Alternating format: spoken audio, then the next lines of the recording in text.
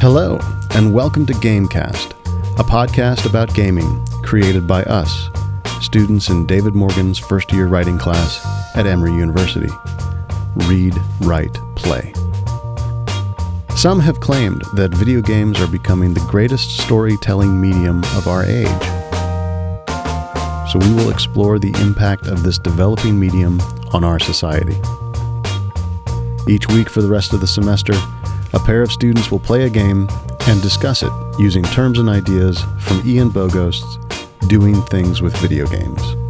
We hope that we can investigate and describe a wide variety of innovative methods of expressive representation. You can find us on the web at bit.ly/RWPGamecast.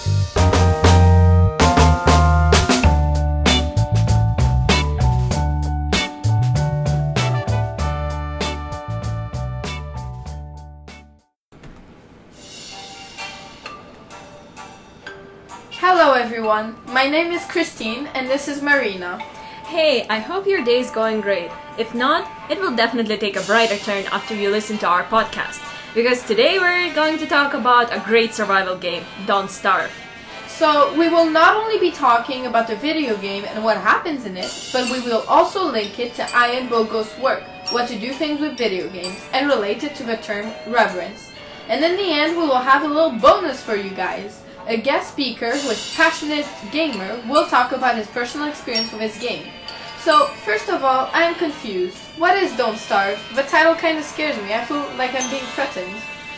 In its core, Don't Starve is a survival game, where a player is left to his or her own devices and has to figure out how to survive.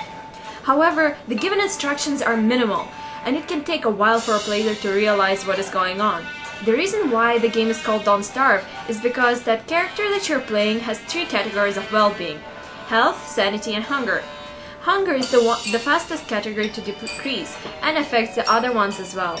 Thus, you need to pay a lot of attention to the hunger points of your character and get creative in what you feed him. So, it's pretty much a typical survival game like any other, and it doesn't even look that scary. And also, what do you mean by being creative in fitting your character?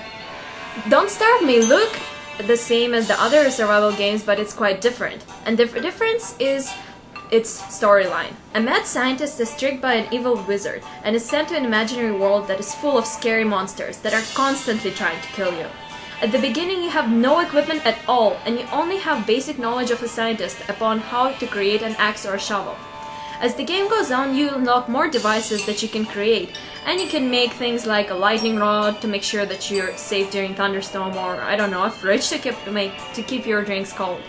As for instructions, you only get cynical comments from your characters as you explore around, and have to guess which food will provide you with more nutrients and what is the best way to cook it.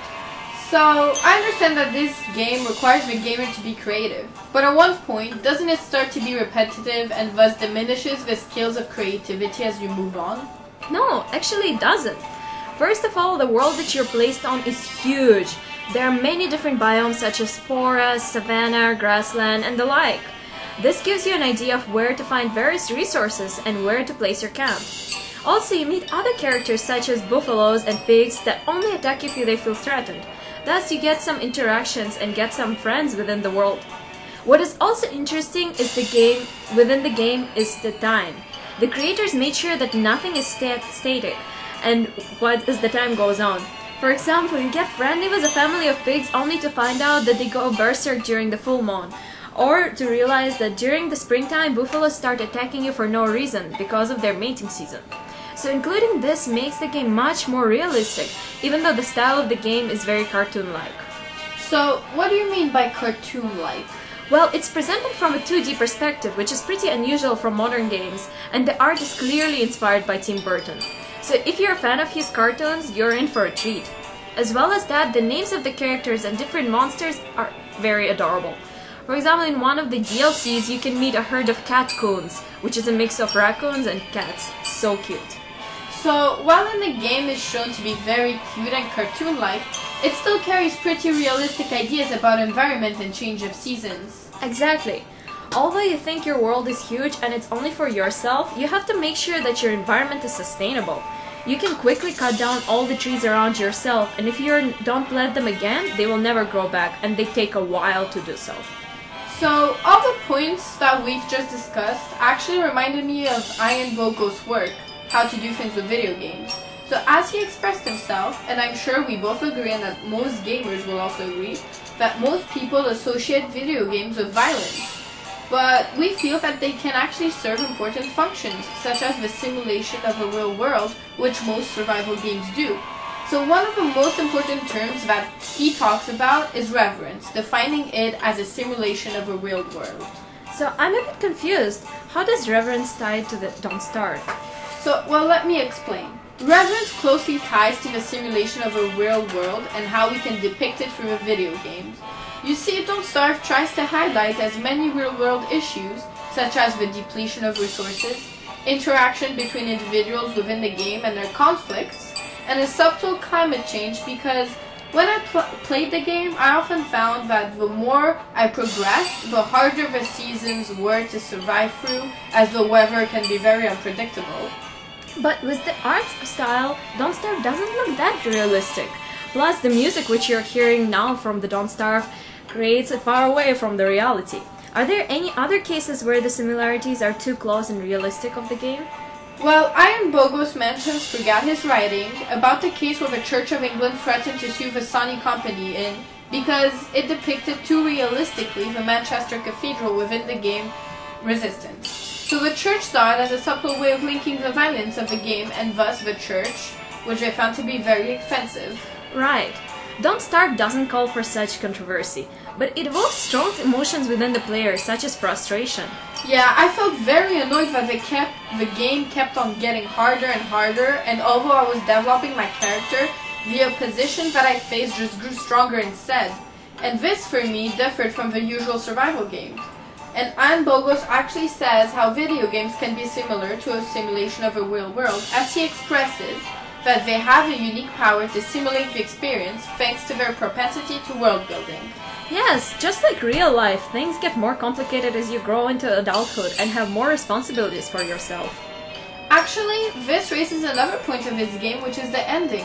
I played it and realized that by simply surviving, you don't end the game. You have to actually collect certain items to build a teleport, and when you go through some survival challenges, you finally see the epilogue of the game.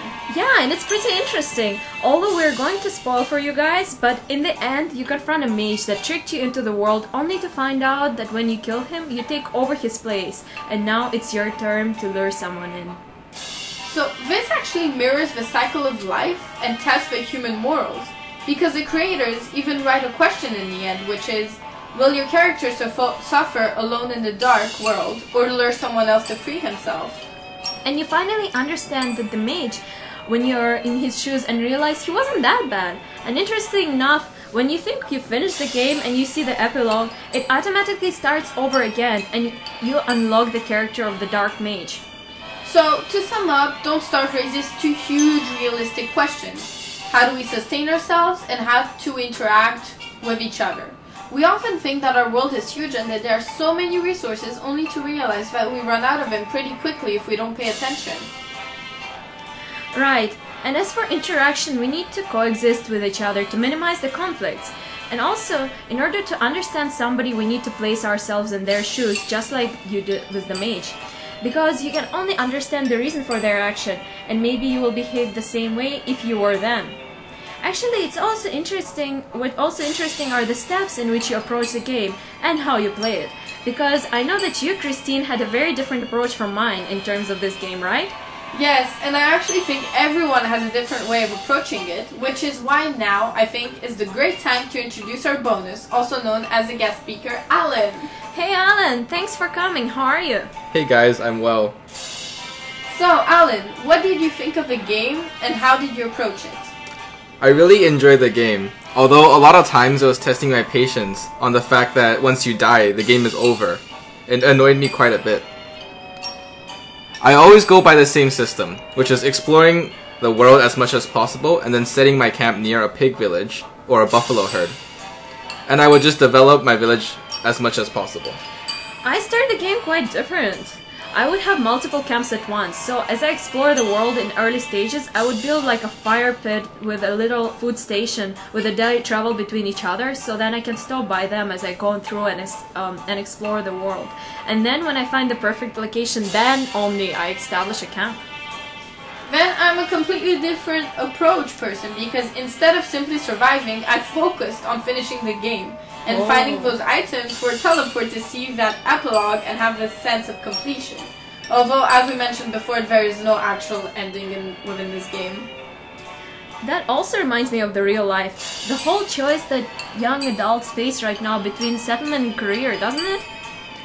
Yes, and also what is really frustrating is that there's no guidance throughout the game, and you have to rely a lot upon your own trial and error. I actually got really annoyed and went on YouTube to look up different tricks on how to survive longer.